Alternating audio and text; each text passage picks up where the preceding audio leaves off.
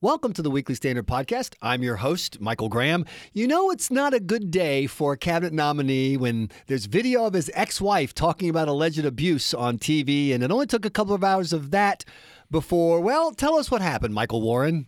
Well, Andy Puzder, the now former nominee for Labor Secretary, has reportedly withdrawn his nomination the day before he was supposed to testify before the Senate Help Committee. And so now Donald Trump is having to find himself a new nominee, and one that can get Republican support. This was a nominee who was losing every single day for the last 4 days or so, Republican senators, and that was a problem. We'll talk about that in a second. First, let's talk about the big loss, the loss of the possibility of free Carl's Jr. and Hardee's burgers in and around the place where we work. Exactly. That would have been fantastic. And better still, the kind of people that his company CKE used to sell those burgers. Attractive, damp women near fancy cars. So all that's gone. So I'm crying on the inside. I think Trump is crying more than anybody. But you mentioned that Trump was losing Republican support for Puzder.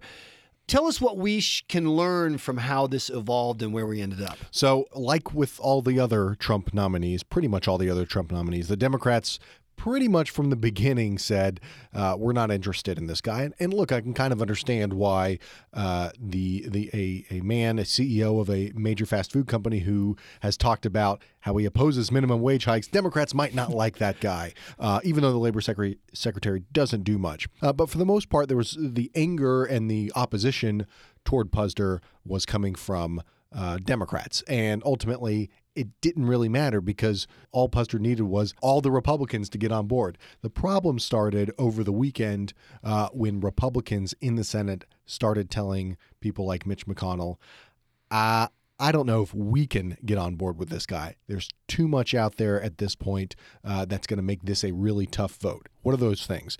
There was a video from the Oprah Winfrey Show about, I don't know, maybe 25, 30 years ago of Puzder's ex-wife claiming that he had threatened her to abuse her, messy divorce proceedings, whatever the case was.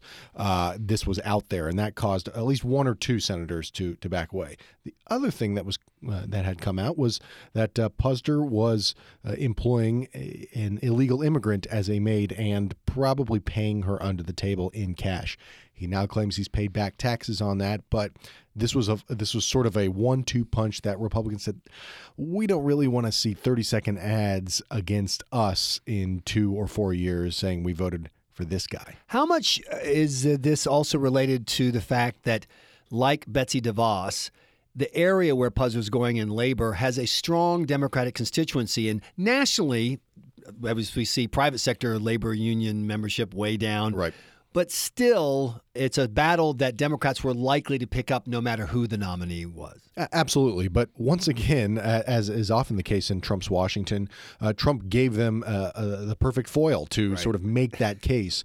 And so that was a problem. And it really sort of underlies, I think, as well, the Trump administration's so far spotty record in terms of reaching out to Senate Republicans. Look, the most important constituency in Washington right now, with the way the government is sort of allocated here, are Senate Republicans, because they're the key for Trump for getting anything done. They don't have a filibuster-proof majority. They've got 52 votes in the Senate. They can't afford to lose the Trump administration any Republican votes. Maybe one, maybe two. The Betsy DeVos nomination, a perfect example of that very, very tight rope that the Trump administration is walking. And yet, if at the end of this, the only person Trump loses is Puzder, in this environment, given history really since the Clinton administration, we started kind of having there's an extra, an heir and a spare kind of thing. Exactly. You always have one cabinet pick who's just kind of off. And they always seem to have, they always are employing illegal immigrants. It's a weird thing. Exactly. I don't know.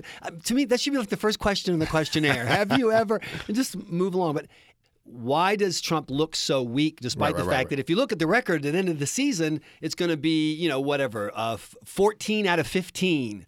That's a pretty good record.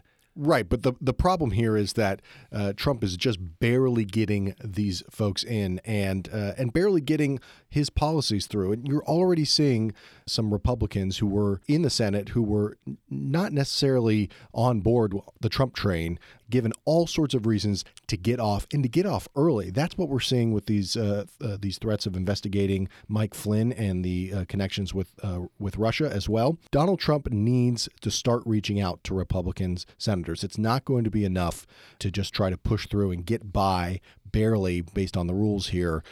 He's got to start making relationships and start making deals with the Senate Republicans. Look, Mitch McConnell really wanted Andy Puzder to be confirmed and was telling me earlier this week it was going to happen.